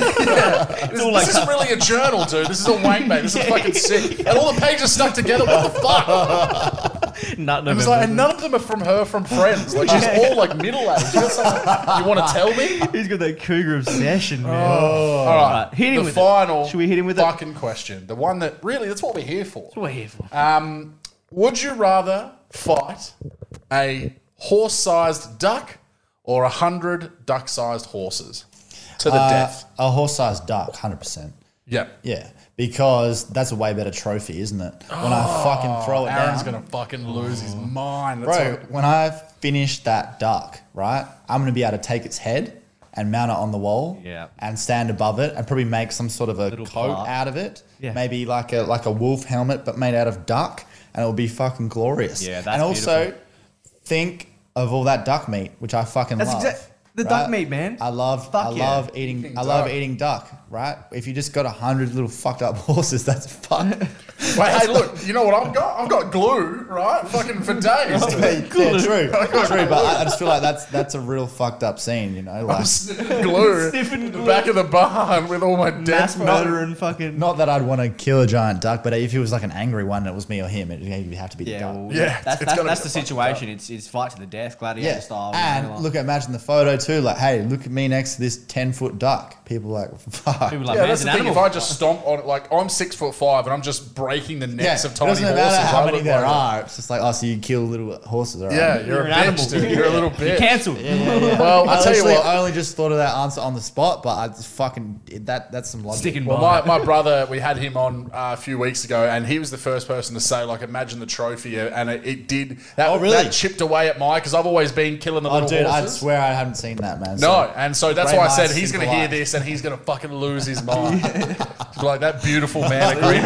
Yeah, he agrees. Yeah. Well, look, I just want to say thank you so much for coming on, Thanks, man. It's Yeah, been, thanks, Callum. It was been good. an Yeah, yeah. absolute Good time, pleasure. man. It's been good to have like so much fun on the podcast, you know. Not that mine aren't fun, but they're obviously always so serious, and you have a full like story to get to. So it's been good to be able to go on a few tangents and just Yeah, like, a bit of banter. have a chat with some like-minded guys. And yeah, like I said, like respect so much that you guys have kept this going, and you're so fired up about it and doing a lot of good. So Yeah, thanks, man. Likewise, you, bro. man. Appreciate it. Likewise. don't I think stop. that's, you know, that's what we try to exist in, that realm of like not trying to pigeonhole ourselves to. And again, I'm not taking anything away from you from absolutely smashing the niche that you're doing out in the park, but we just wanted to be able to kind of, I guess, be a bit of a jack of all trades. Just go down the wormhole. With, That's that's it. right. That's why Yeah, yeah. wormholes. We could end up fucking anywhere. Which is beautiful, and it's almost still a niche. Very clever. If you got what it takes to do it all, then do it all, man. You've already kind of half plugged yourself, but do you want to just give yourself another fucking Yes, big absolute so, self promotion? Maybe flex for the camera one more time. Yeah. We've got a screenshot. Give the girls something to You fucking know that the YouTube color, the thumbnail cover is going to It's be going to that, be right? you flexing, yes. We're gonna find With it, Cs on his head. Yeah, so it's Youngblood Men's Mental Health. So wherever you get your podcasts, and then also do video in the studio. So Facebook, Youngblood Men's Mental Health. Same for Instagram, Youngblood Media on YouTube, and then Spotify, Apple Podcasts, all that stuff. So please check it out, listen to it, watch it, leave me a 5-star review, and hopefully get something out of it, and share it with someone who needs to hear it, because there's a story for everyone on there. And while it's focused on young men, it's also very relevant to women who can learn about the men in their lives. So Exactly. Yeah. Yeah. And Yeah. the cool thing as well is that, you know, so many women are getting behind this men's mental health thing. fuck you yeah, know. because how much does it affect their life? Absolutely. So I mean, you much. look at the fucking crisis we have of domestic violence and all Of course, of it that. all like, comes they wanna back to see- that. And that all comes to open up another can of worms. Of but course, that but- all comes back to men and their own trauma and their own insecurity and acting it out in that way. Yep. And so it's all about preventative health. You know, there's all this money and there's all this attention on the far end of the spectrum in crisis, which is necessary. But this is about the prevention. Like, what can we do in the years leading up to this to mean that we don't end up in that spot in the first place, man? That's Absolutely, man. You're a That's it. fucking absolute well of Legend. knowledge and profundity. So thank you so much again. I know that we're going to fucking harass you to come back when you're an even bigger megastar in the future, my man. Yeah, With I'll even- consider it for a fee, but Yeah, that's right. Well, I have to slip you the fucking bribe after this. slip me another bluey. 0.9. 0.9. Thank you so much, man. Legend. No worries, man. Love Thanks, bro.